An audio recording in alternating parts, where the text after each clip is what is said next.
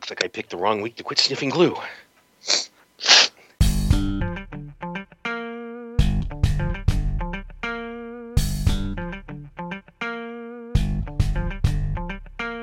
Are you a busy Ruby developer who wants to take their freelance business to the next level? Interested in working smarter, not harder?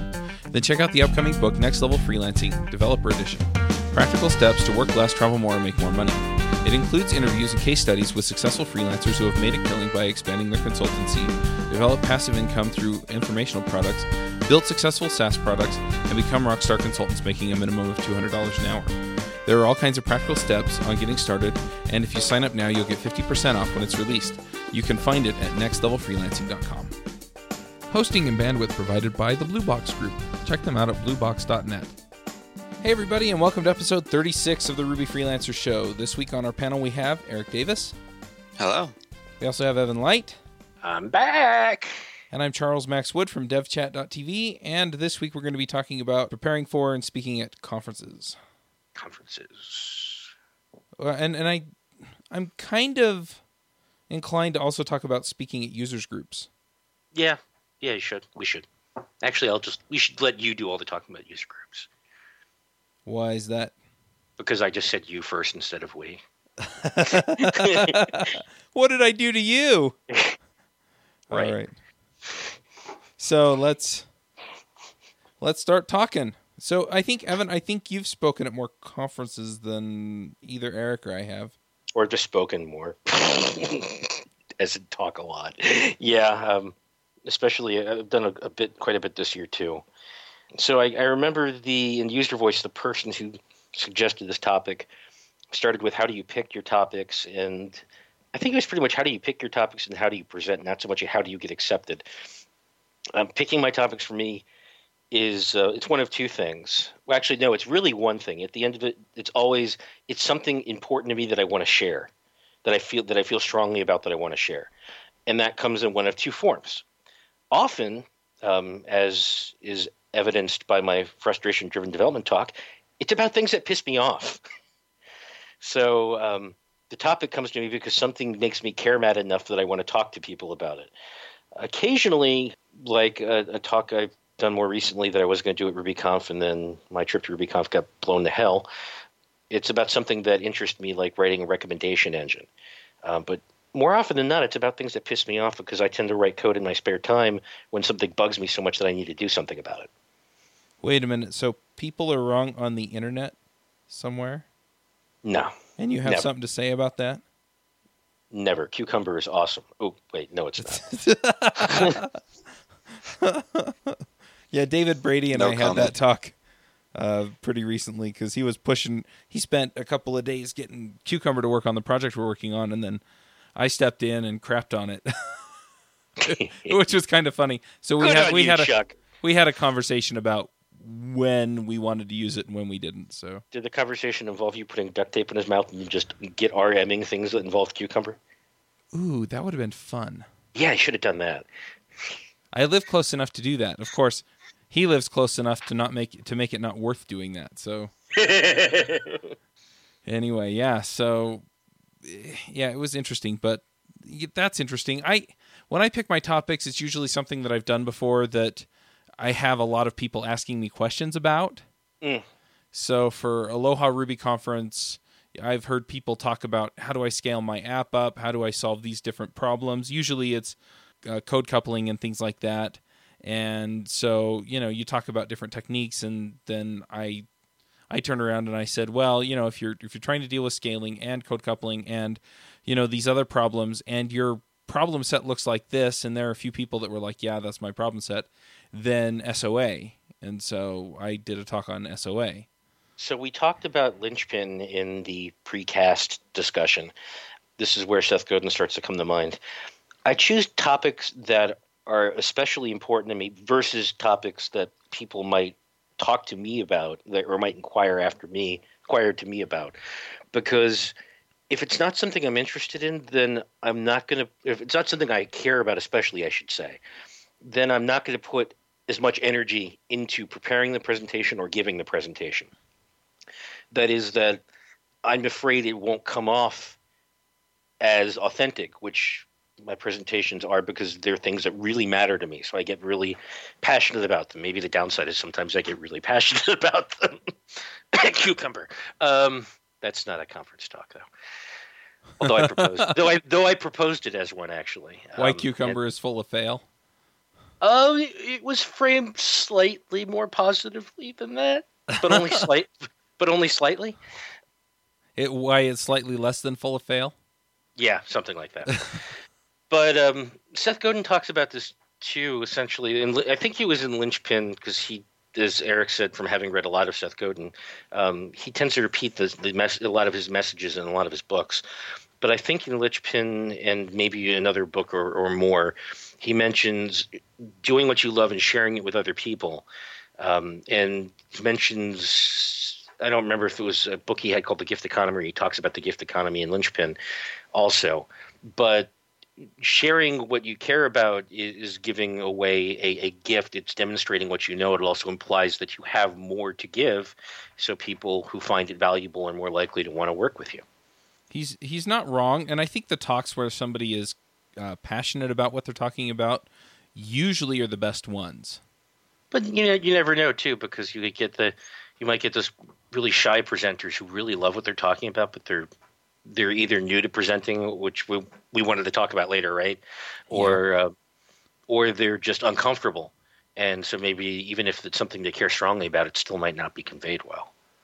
That's fair enough, but at the same time, in most cases, people, if they're truly passionate about whatever it is they're talking about, it'll come through.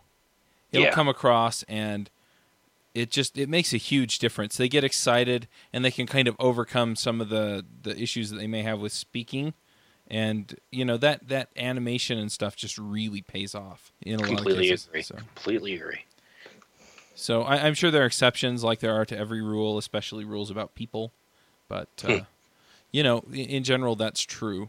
One other thing that I've noticed is, like, speaking in user groups versus conferences. A lot of times people, at least in the user groups that I've attended, people will say, hey, I'm interested in learning about X or Y, some topic.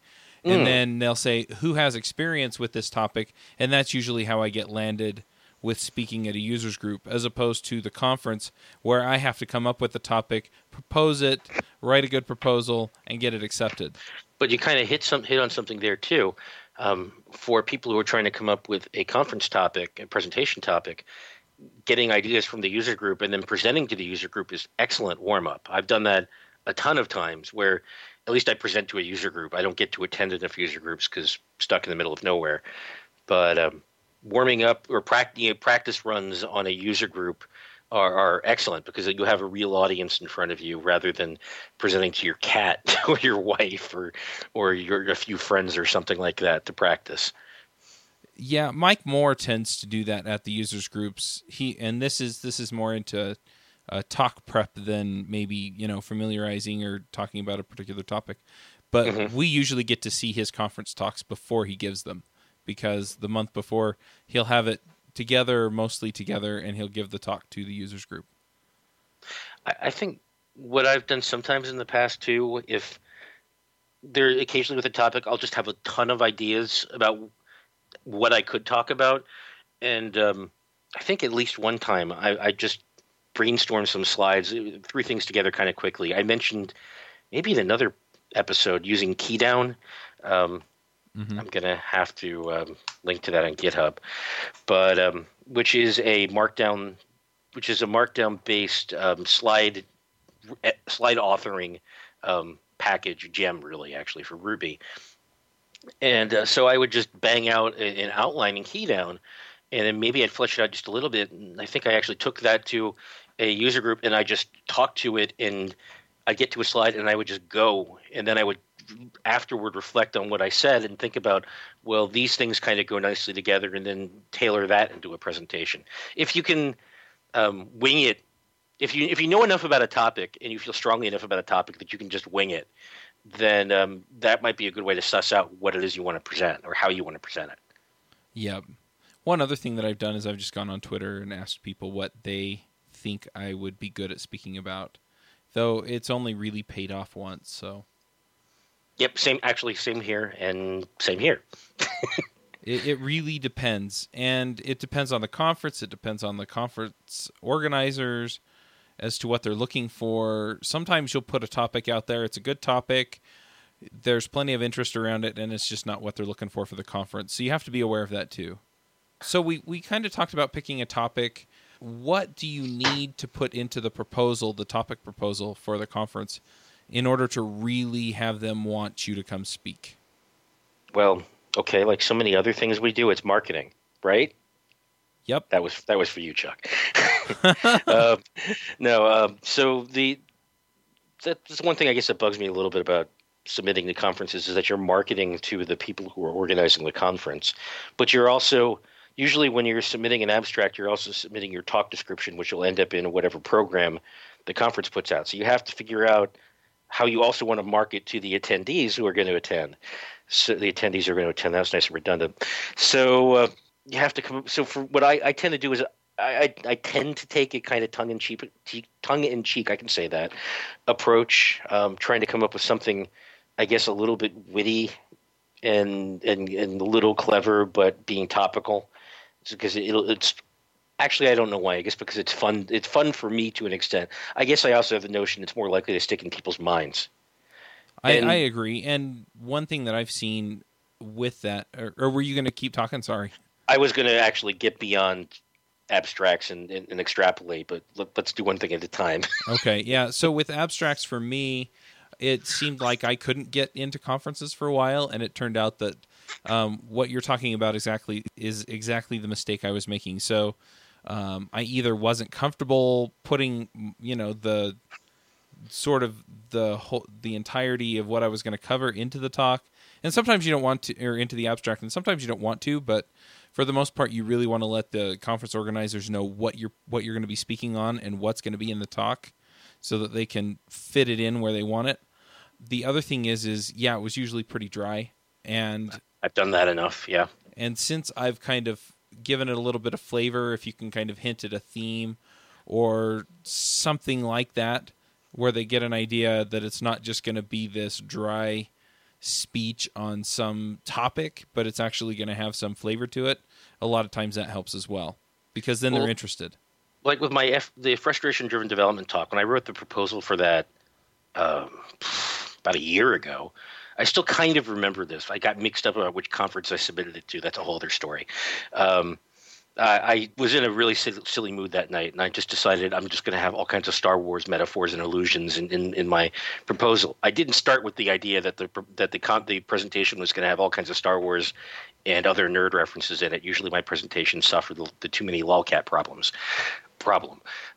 But when I started working on the slides, I guess I riffed off the proposal a little bit, and then a little bit of Star Wars led to more Star Wars, led to Jeff mocking me every time on the podcast for always using Star Wars references. Hey, there's nothing wrong with that. Oh, but okay, so getting beyond just the abstract and getting accepted, I think, Chuck, you and I talked about this at Mountain West when we did the recording there. That I think that was the one you lost, right?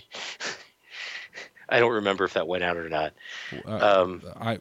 I'm trying to. Yeah, it was a year ago, or more than a year ago now. Or was that the one? Oh, fudge! I don't remember exactly when. I just remember the one we did at Mountain West. Where we sat and it was you, me, Dave, and Tim O'Connor. That was the last one this last year. That getting accepted to conferences, I guess it's important to put it in context. That, as I said, you were marketing to you, frankly, and purely functionally and practically speaking, and maybe Machiavellianly, you're marketing to the people running the conference, or you're marketing to the people who are choosing the talks. You're sure you're also marketing to the audience, but the first thing is if you don't get accepted, you're not getting on stage to talk. Then right. Once you get accepted, then you have to have something that sounds interesting to people. And the sad fact is it doesn't even necessarily have to be informative, because as we're often reminded, our field is a pop culture. Obviously, I would encourage people, and I try to myself, come up with talks that are informative, but ultimately the talks that people tend to remember are not necessarily just informative, although the ones that are super informative, the ones that where the content is mind-blowing, people will remember it almost no matter how it's presented. But unless your content is totally, utterly mind-blowing, you need to craft your presentation in such a way as to be memorable. And what I tend to do with that is I insert lots of stupid humor, as I so often do in everything. Yeah, what I'm doing I'm going to be speaking at New Media Expo about podcasting. And in particular, it's kind of a blend between understanding podcasting and understanding APIs. And I can say that to you guys, and you kind of get an idea of where I'm going. I'm going to have to explain to them what an API is and why they even care. But I kind of framed it around evil robots and why you want evil robots to come and do stuff with your website. And so, I'm gonna I'm tempted to get a lab coat and go in as the mad scientist that makes evil robots. I don't know how far I'm going to take the metaphor, but anyway, so it'll be something different. It'll be something. If you do that, it would be memorable. Right, it'll stand out. Maybe you should even get a wig. I instantly start to think of the guy at the beginning of Robot Chicken. Yeah, but really, it's a good way to stand out and get people's attention. So, I'm very seriously considering doing something like that, and just taking the metaphor all the way and making it both entertaining and informative. The part that I always feel compelled to mention, I always feel a little bit bad/guilty about presenting at conferences, because usually the way that conference speakers are chosen is, I don't want to. It's not egalitarian. It is plutocratic's not the right term. Meritocratic, I suppose, may be better, where you have a very few people who choose based on the merit of the presentation, the merit of the abstract, you should say, and then the merit of the individual. Right. And I did those. Sorry, I said right, and you just passed it over. Damn it! I'll blame the whiskey I'm drinking right now. So getting accepted to a conference really just means one or a few people think you're cool enough or smart enough that it's not an indication that thou art somehow greater than the audience, and yet we always suffer. I say we. I find that programming communities, pop cultures, tend to suffer from hero worship.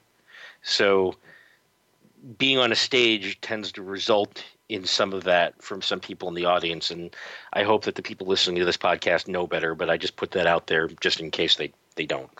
I think that's interesting. We talked a little bit we talked a whole episode about this same kind of thing on Ruby Rogues, and Josh mentioned that what they did is they took the names off of the abstracts and then picked them. Cool. Which was really interesting. And that was what for Gogoruko? Gogoruko, and they got a completely different sampling than what they normally would have. Huh.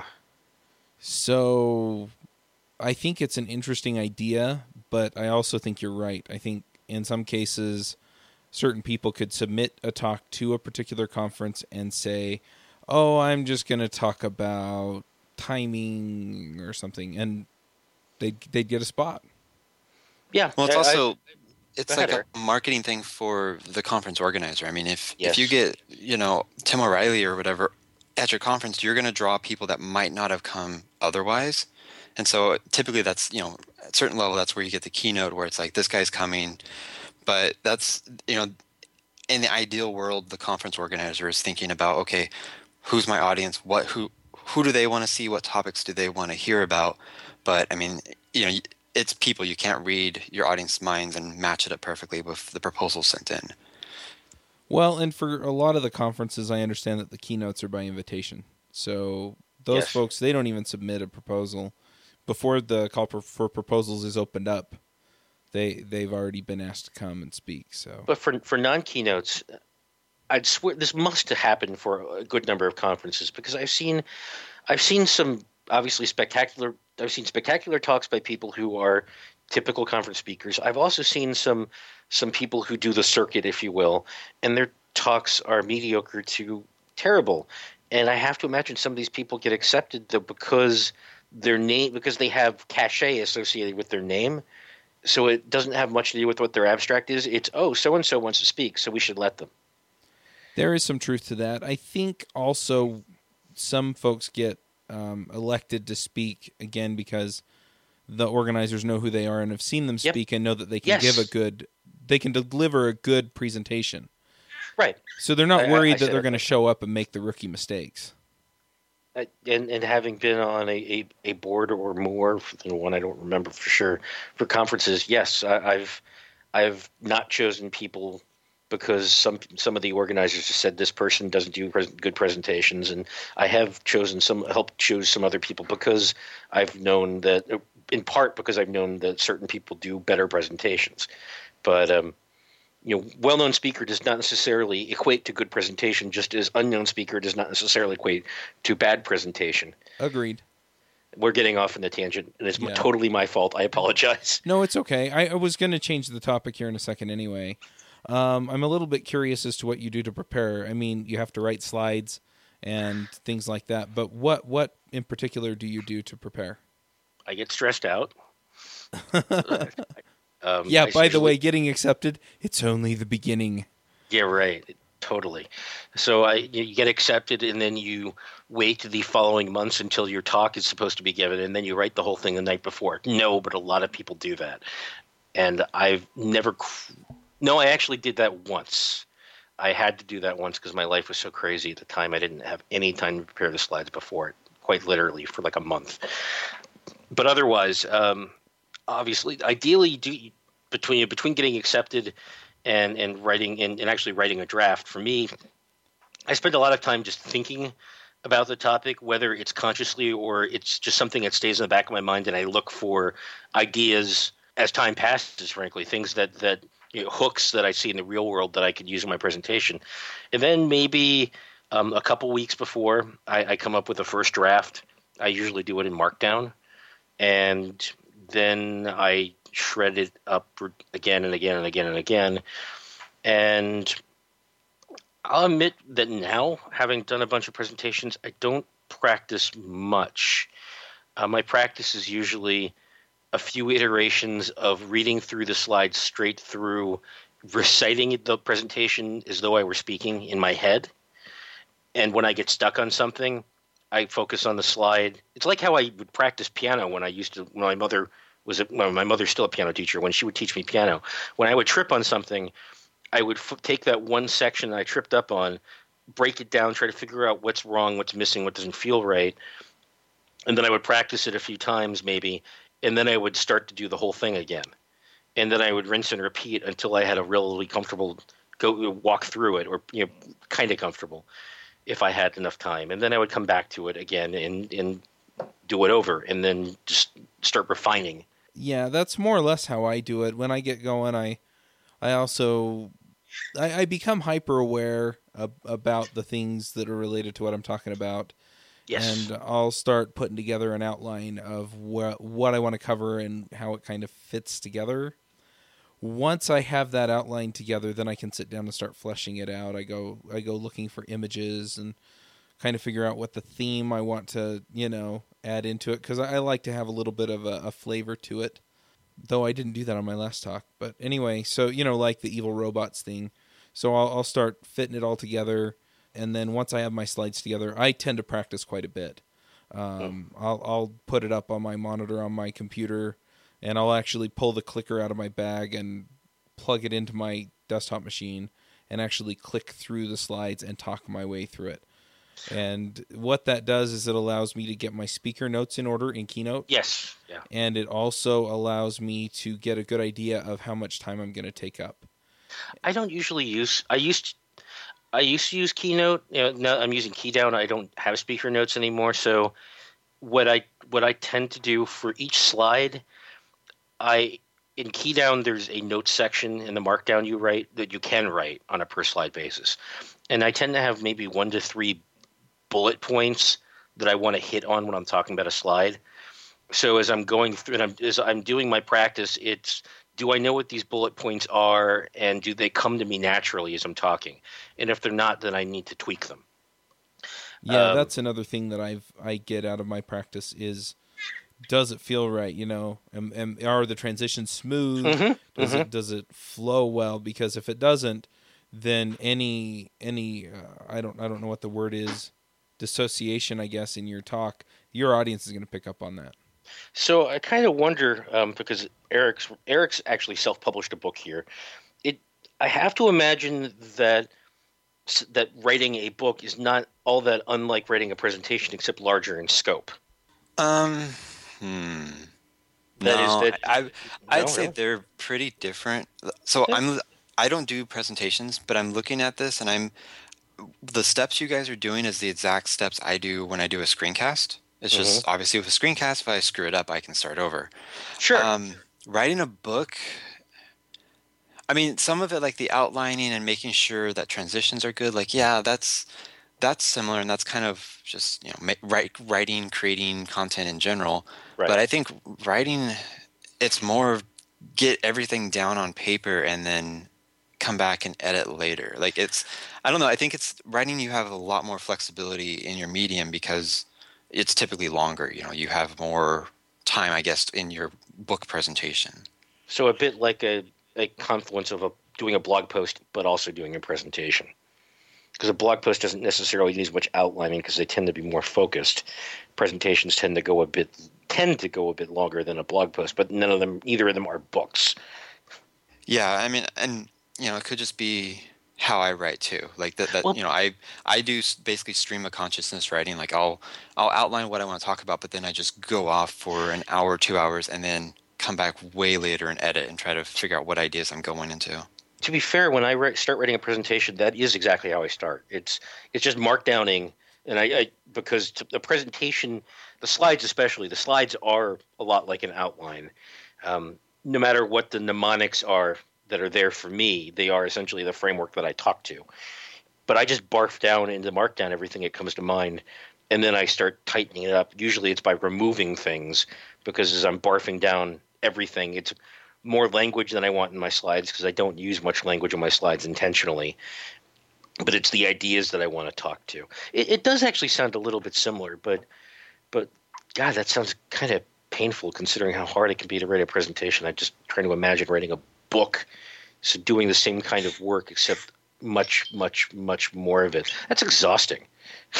But at the same time, you don't have the trip-ups of delivering it personally, verbally, in person in a book or a blog post. Well, yeah, and also with a book, you can bring in people to help you a lot easier. Like you guys said earlier, you can present to, user groups or, maybe to your mom or whatever. But with a book, you can bring in like people who know how to do editing or know story structure, and they can, basically revise your entire thing. And that's a very strong community that's already there with books. Whereas I don't know, I mean, is there any kind of like presentation help services like thing? Not exactly, but there are some really good books about writing presentations. I feel like I've mentioned it on this podcast before, but it might be my imagination. Jim Wyrick, who does excellent presentations, turned me on to a book called Presentation Zen. And that, by the way, is one of the reasons I like Keydown so much, is that Keydown distills some of the visual ideas in Presentation Zen. I don't know if it was intentional, but the constraints that it enforces makes it more natural, or makes it harder not to produce slides that sort of conform to Presentation Zen. I mean, you can throw a lot of English on the screen using. Hey, the nice quote there, Eric. Okay, so yes, the guy who wrote Keydown was thinking that. You can throw a lot of English on the screen in Keydown if you want to, but it looks pretty terrible in Keydown, maybe intentionally. Sticking with Keydown's default styling, you end up with something that would suit Presentation Zen pretty well with very little work.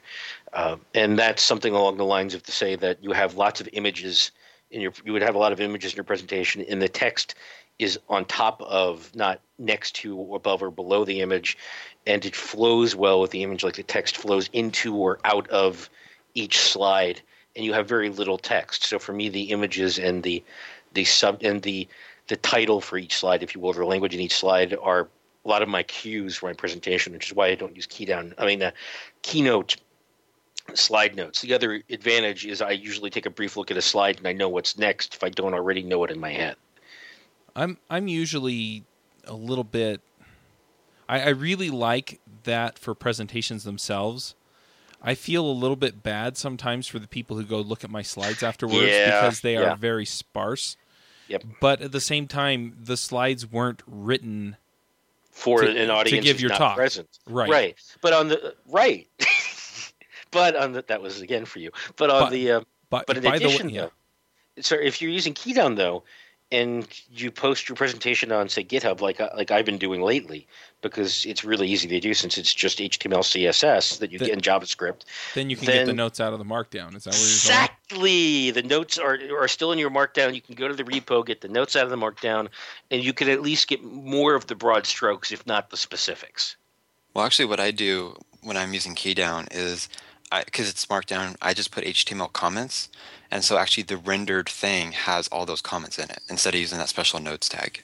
So it's nice because you can just view source. You don't have to actually publish the repo or any of that stuff. Mm-hmm. I wonder if there's an option to do that in Keydown. I'll have to check. That would be nice.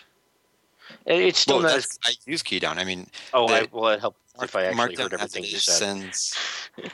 Yeah, Markdown as it is sends any HTML directly out. Like it doesn't sanitize. I see what you're saying. It'd probably be nicer for an audience if you had something like an on hover, and I'm saying abstractly, not you. But if Keydown maybe had something like a hover effect where you hover on a page, then you get a pop up with the notes instead of having to review the source. But I've said before, I'm super lazy how I use Keydown. I use it completely vanilla, and I'm very happy with it. Right. What? How do you feel about code in your slides?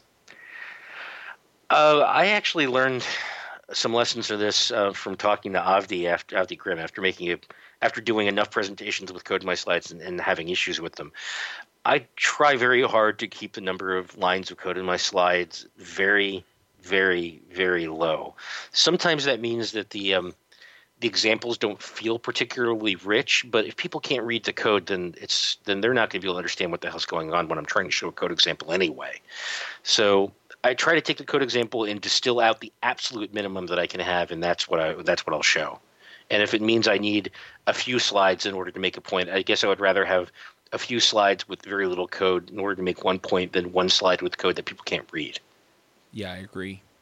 But the other problem code and slide is hard. Yeah. It's better than live coding, though. What are you saying here? I've done that once. Because I've seen a lot of presentations, and as a viewer, like two things that hit me with code is one, some people don't have syntax highlighting, or they have syntax highlighting that you can't read. It's just a problem. But the other thing is most presentations are on projectors at a low resolution, and so any code is going to have to wrap lines. And when you wrap lines in a presentation, it's so hard to really kind of understand it. And so you have to really kind of dumb down stuff. And then it's like, well, it's not really, that's kind of a dumbed down example. What is it like in the real world? And that's exactly what I find myself doing these days, that I intentionally have examples that are only a few lines of code, and there are not many columns of code. Because I don't trust the projectors to be anything more than 1024 by 768. I mean, occasionally I'm surprised. I get to a venue, and this has now become a habit for me, by the way, is I ask the conference organizers, what's the resolution of the screen? And what blows my mind is occasionally when I get the answer back, well, what? I don't know that. But, like Monty Python, the Holy Grail. But occasionally, like at Geek Fest, which is a weekly, not really a conference, almost like a user group, but it's really pretty large, held by Groupon in Chicago.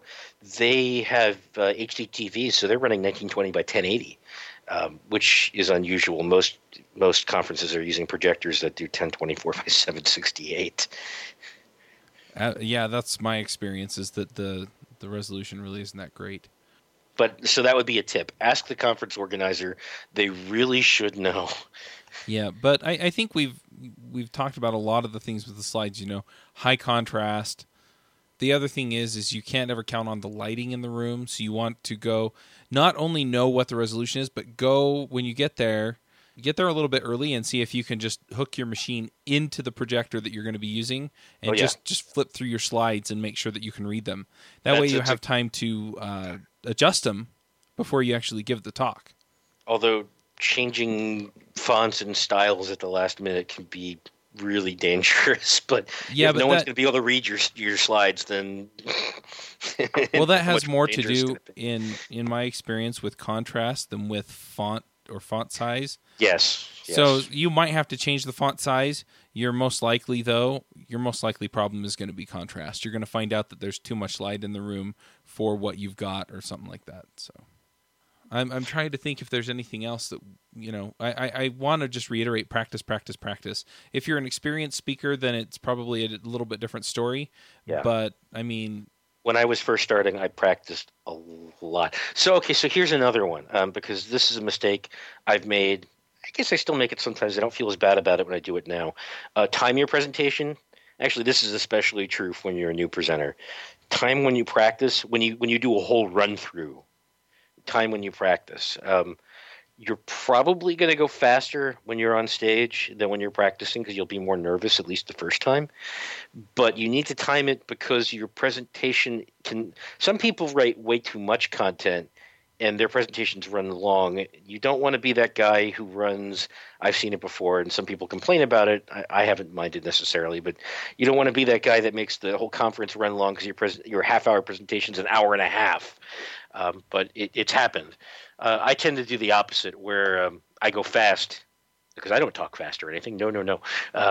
And my 45-minute presentation gets compressed into 20 sometimes. And as long as I feel the content's valuable and the presentation is delivered well, I don't feel so bad about that. Also, usually it leaves room for Q&A. If your topic is complicated enough, you'll get a lot of questions, and leaving more time for Q&A then might be worthwhile. For example, doing an anti-patterns talk, I didn't get a ton of questions. Doing a talk about writing a recommendation engine from scratch, it was about a 25-minute presentation, and about the whole second half of that, another 25 minutes, was just questions, really good questions. That was my experience with the SOA talk. And when I practice, I typically am trying to get the timing to around 5 to 10 minutes longer than I have for my talk. And the reason is because I always go faster when I speak.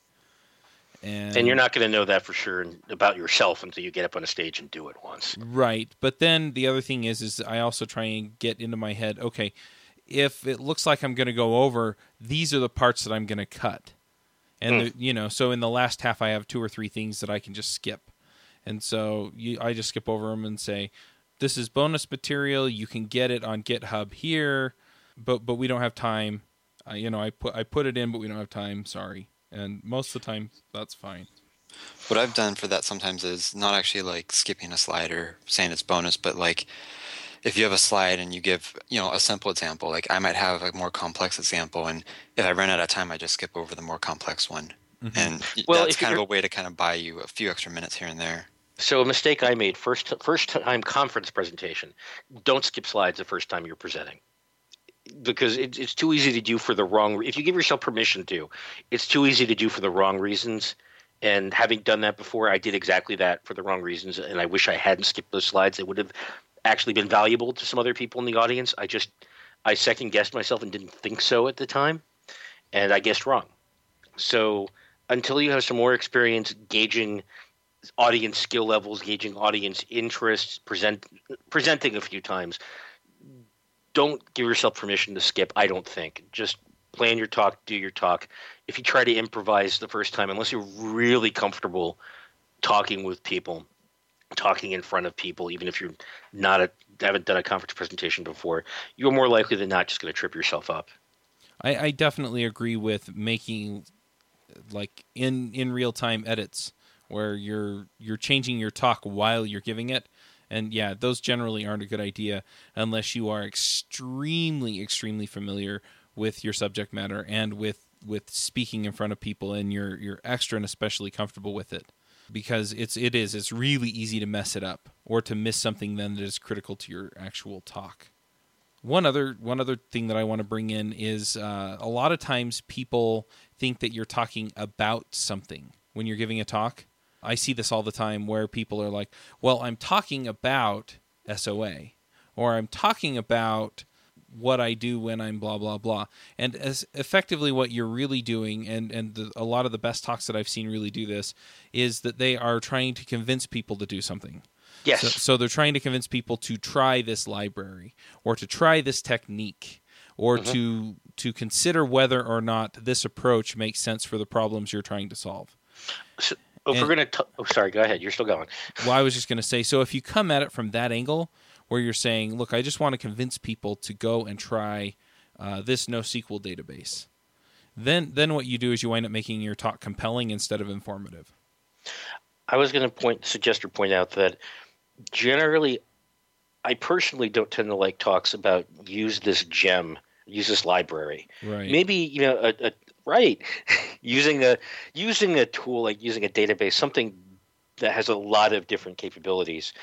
Perhaps I'm more comfortable, more forgiving toward, but libraries are really almost like a pop culture themselves, and a very, very fast-paced one, even more fast-paced, I think, than the adoption of different techniques in the community.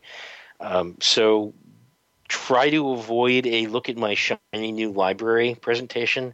I say that having done one before and feeling that maybe it wasn't worthwhile afterward, even though a few people in the audience thought it was. The better talks I found are usually the ones that are trying to change people's outlook, or they're trying to shift people's perspectives, or simply just trying to get people to get people to think in a different way. I'm saying the same thing now.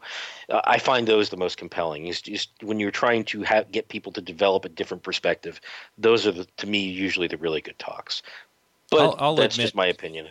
I'll admit, too, that use this library is a bad example. Think about this problem in a different way because it will make your life easier is a much better example of that. Yeah. So, yeah. Are there any other aspects of speaking at conferences that you want to talk about, Evan? Eric? There's one I want to talk about just because it's a thing that annoyed me, but you give a kind of, I don't remember what it's called, but your proposal of like, I'm going to talk about topic X. They accept it, you then print it in them thing, all that. It's like you're talking about topic X. Well, one time the presenter was going to talk about topic X. He walks in and said, I decided not to talk about topic X. I'm going to talk about topic Y because I care about that more. I love those. I mean, and it's a completely, it's talking about like, he was supposed to talk about, I think, JavaScript, and it's like, I'm going to talk about HTML5 instead, or like vice versa. So it's really not very close. And he had no slides, basically unprepared. Like, I'm just going to show you what the RFC is and talk about why I think we need to do this. And within 2 minutes, half of the audience stepped up and walked out. And good for them. I was going to say, bravo. Like, this guy, I went to one of his ones before, and he did something similar, but I was like, I'll stay because I'm interested in this new topic a little bit, but it was a waste of my time. And so if you're going to change your topic, you need to, if you can, tell the conference organizer, but if you can't, I mean, I'm kind of inclined to just stick with what you said you would do. If you want to like mention as asides the other thing you're really passionate about, but I mean, it's hard because I plan out like, okay, I'm going to this one and not this other session because this one's going to help me more. And then if I'm let down, it really upsets me. And it's like, well, that was a waste of time. And I didn't go to that conference again. I scratched it off the list of ones I would go to. I was going to say it's not fair to the listeners when that happens, but it's especially not fair to the conference organizers. Oh, yeah. Because they brought you in to add that certain thing to their lineup, and you effectively came in and said, I am smarter than you, I am better than you, and my agenda is more important than yours. Well, I think you hit on something very important there, Chuck, because in terms of continuing to speak at conferences, assuming you want to do it more than once, you have to consider how well you're serving the interest of the conference and the conference organizers. And the sponsors of the conference also. Well, and the sponsors of the conferences, although sponsors and organizers can be by degrees open-minded at the same time. Going and just doing something completely different than what you said you were going to do is, I agree, that's not a good thing for the conference. So if I were going to do something like that, on occasions, for example, when I've submitted a few different proposals and had one accepted, I had the conference organizer come back to me and say, well, we'd like you to talk. And I said, well, is there any one thing you want me to talk about? So I actually asked them. And they said, well, any of the things that you submitted or something completely different. I'm like, well, okay, if you just want me to talk, then Okay, at least I know that. But you should. I agree. You should ask them and find out what suits them rather than what suits you. Anything else is just selfish and rude. Yeah, and in that case, like I think another conference did something like this where the speaker is really good. I mean, he's entertaining, knows his stuff, and can switch gears fast. I think they had him submit a proposal that's like, listen to Bob talk. Bob knows about X, Y, and Z. He's gonna make a great presentation, and we don't know what he's gonna talk about. And I was in the room next door, and you couldn't hear the conference I was in because his presentation was received so well. People were laughing. I mean, it was like a party next door type thing. And if you've done it before and you actually have proof that you can deliver and you're open with the conference organizers, that could fly. But Sure. in this specific case, it was like this guy's done it before, and he just kind of made the gut decision, and I'm changing it. And I think I don't think he was invited back the next year. But like I said, I didn't even go the next year. I was done with that. Yep, and that's too bad because I know that those conference organizers put in a lot of work. I have one other question, and this is something that really Eric can answer, or not Eric, Evan can answer better than the rest of us, because he's involved in organizing an unconference. But how much do the conference organizers talk to each other? A fair amount. There's a list, isn't there? There's a mailing list that we've had for, I don't know, I guess it's been about, well, I say the conference organizers, primarily Ruby conference organizers. We That's have a mailing list. I say primarily because Alex Miller, I guess, just Strange Loop, sent an email to us when he was getting started, and he's still on the list. Even though Strange Loop, I guess, has become more of a multi-language kind of closure-focused conference. But otherwise, yeah, we talk via email. I guess some of us talk more regularly to each other than others, but there's a little, not a clique, but I guess you could say a little bit of a tribe. It's not. I haven't found that we organizers tend to be especially tight with one another, but we do have broad conference-related discussions with each other sometimes. Oh, like when I've been to Lone Star, Jim Freeze, I would go back and forth a bit, but that's almost more a form, except for the mailing list, is almost more a form of commiseration than anything else, because organizing conferences can be challenging. The mailing list is usually more more functionally, practically oriented than that. About how do you handle X? How do you do Y? What do you do if someone does Z? And occasionally, do they ever ask, "Have you had so and so talk at your conference, and how was it?" I don't believe I've seen that. I think frankly, just like we are with this podcast, we tend to be kind of careful about what specific information we share about people and organizations, not just for concern of public backlash, publicly or private backlash, but because it's personal, really. A lot of it could be very subjective. So one person's experience with one other person might not be relevant, or might not really be representative of what anyone else's experience would be like as well. I think I've seen one or two occasions where if a sponsor burned a conference badly, maybe I've seen an email where in discussing sponsors and whether to have contracts or not.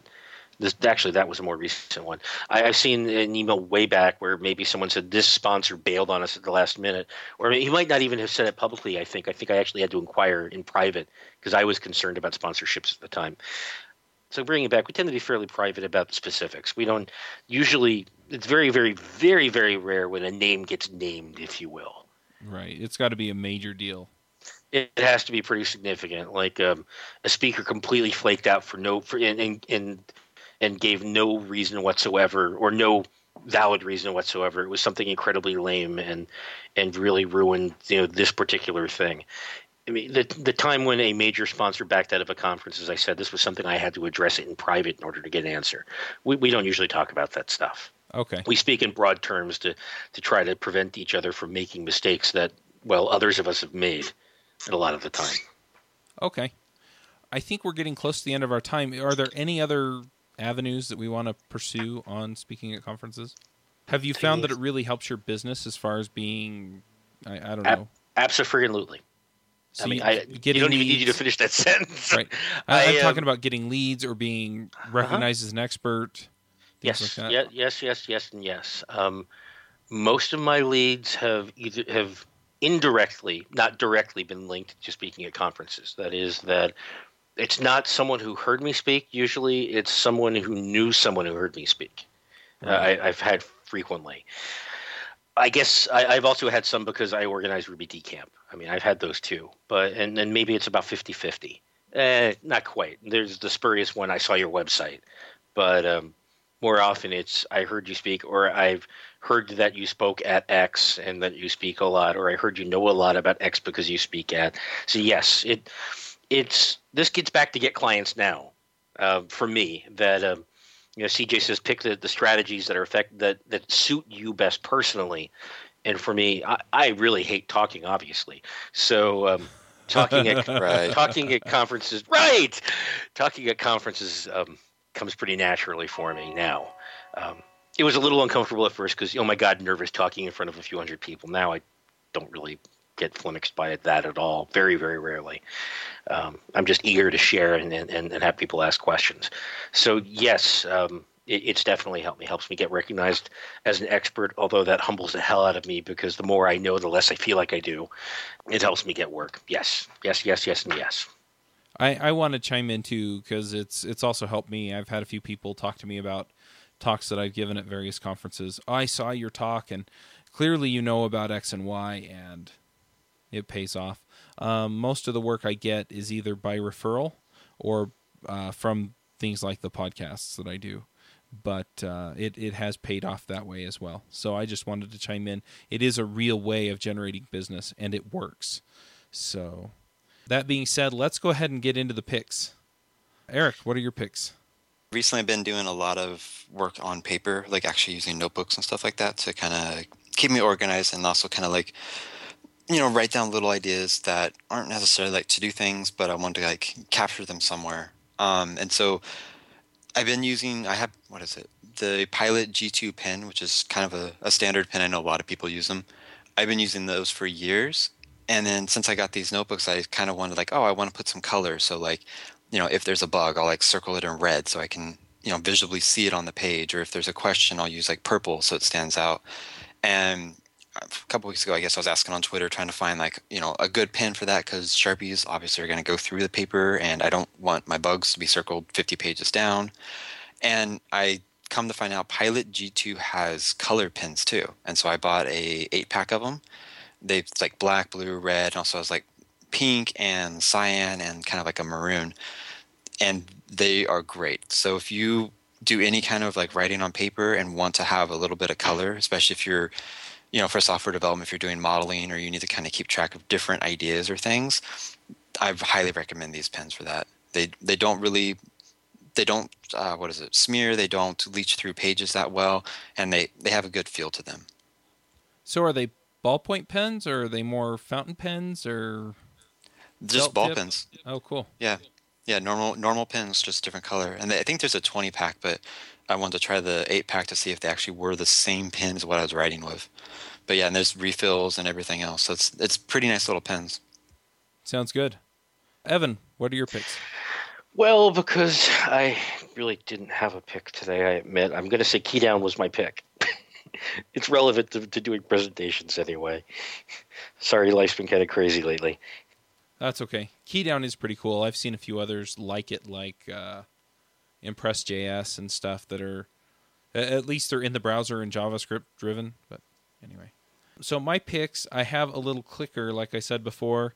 It's just a little remote. It has a USB receiver that you plug into your computer. And it has back, forward, blank screen. So you hit the button and the screen goes dark. So if you want to just talk without having something up there to annoy people with, then that's a good way to go. And it also has a laser pointer in it, though I typically don't use the laser pointer because it'll get captured in the video, but it's hard to indicate things when people are just looking at slides and you don't have that option of highlighting stuff visually that way.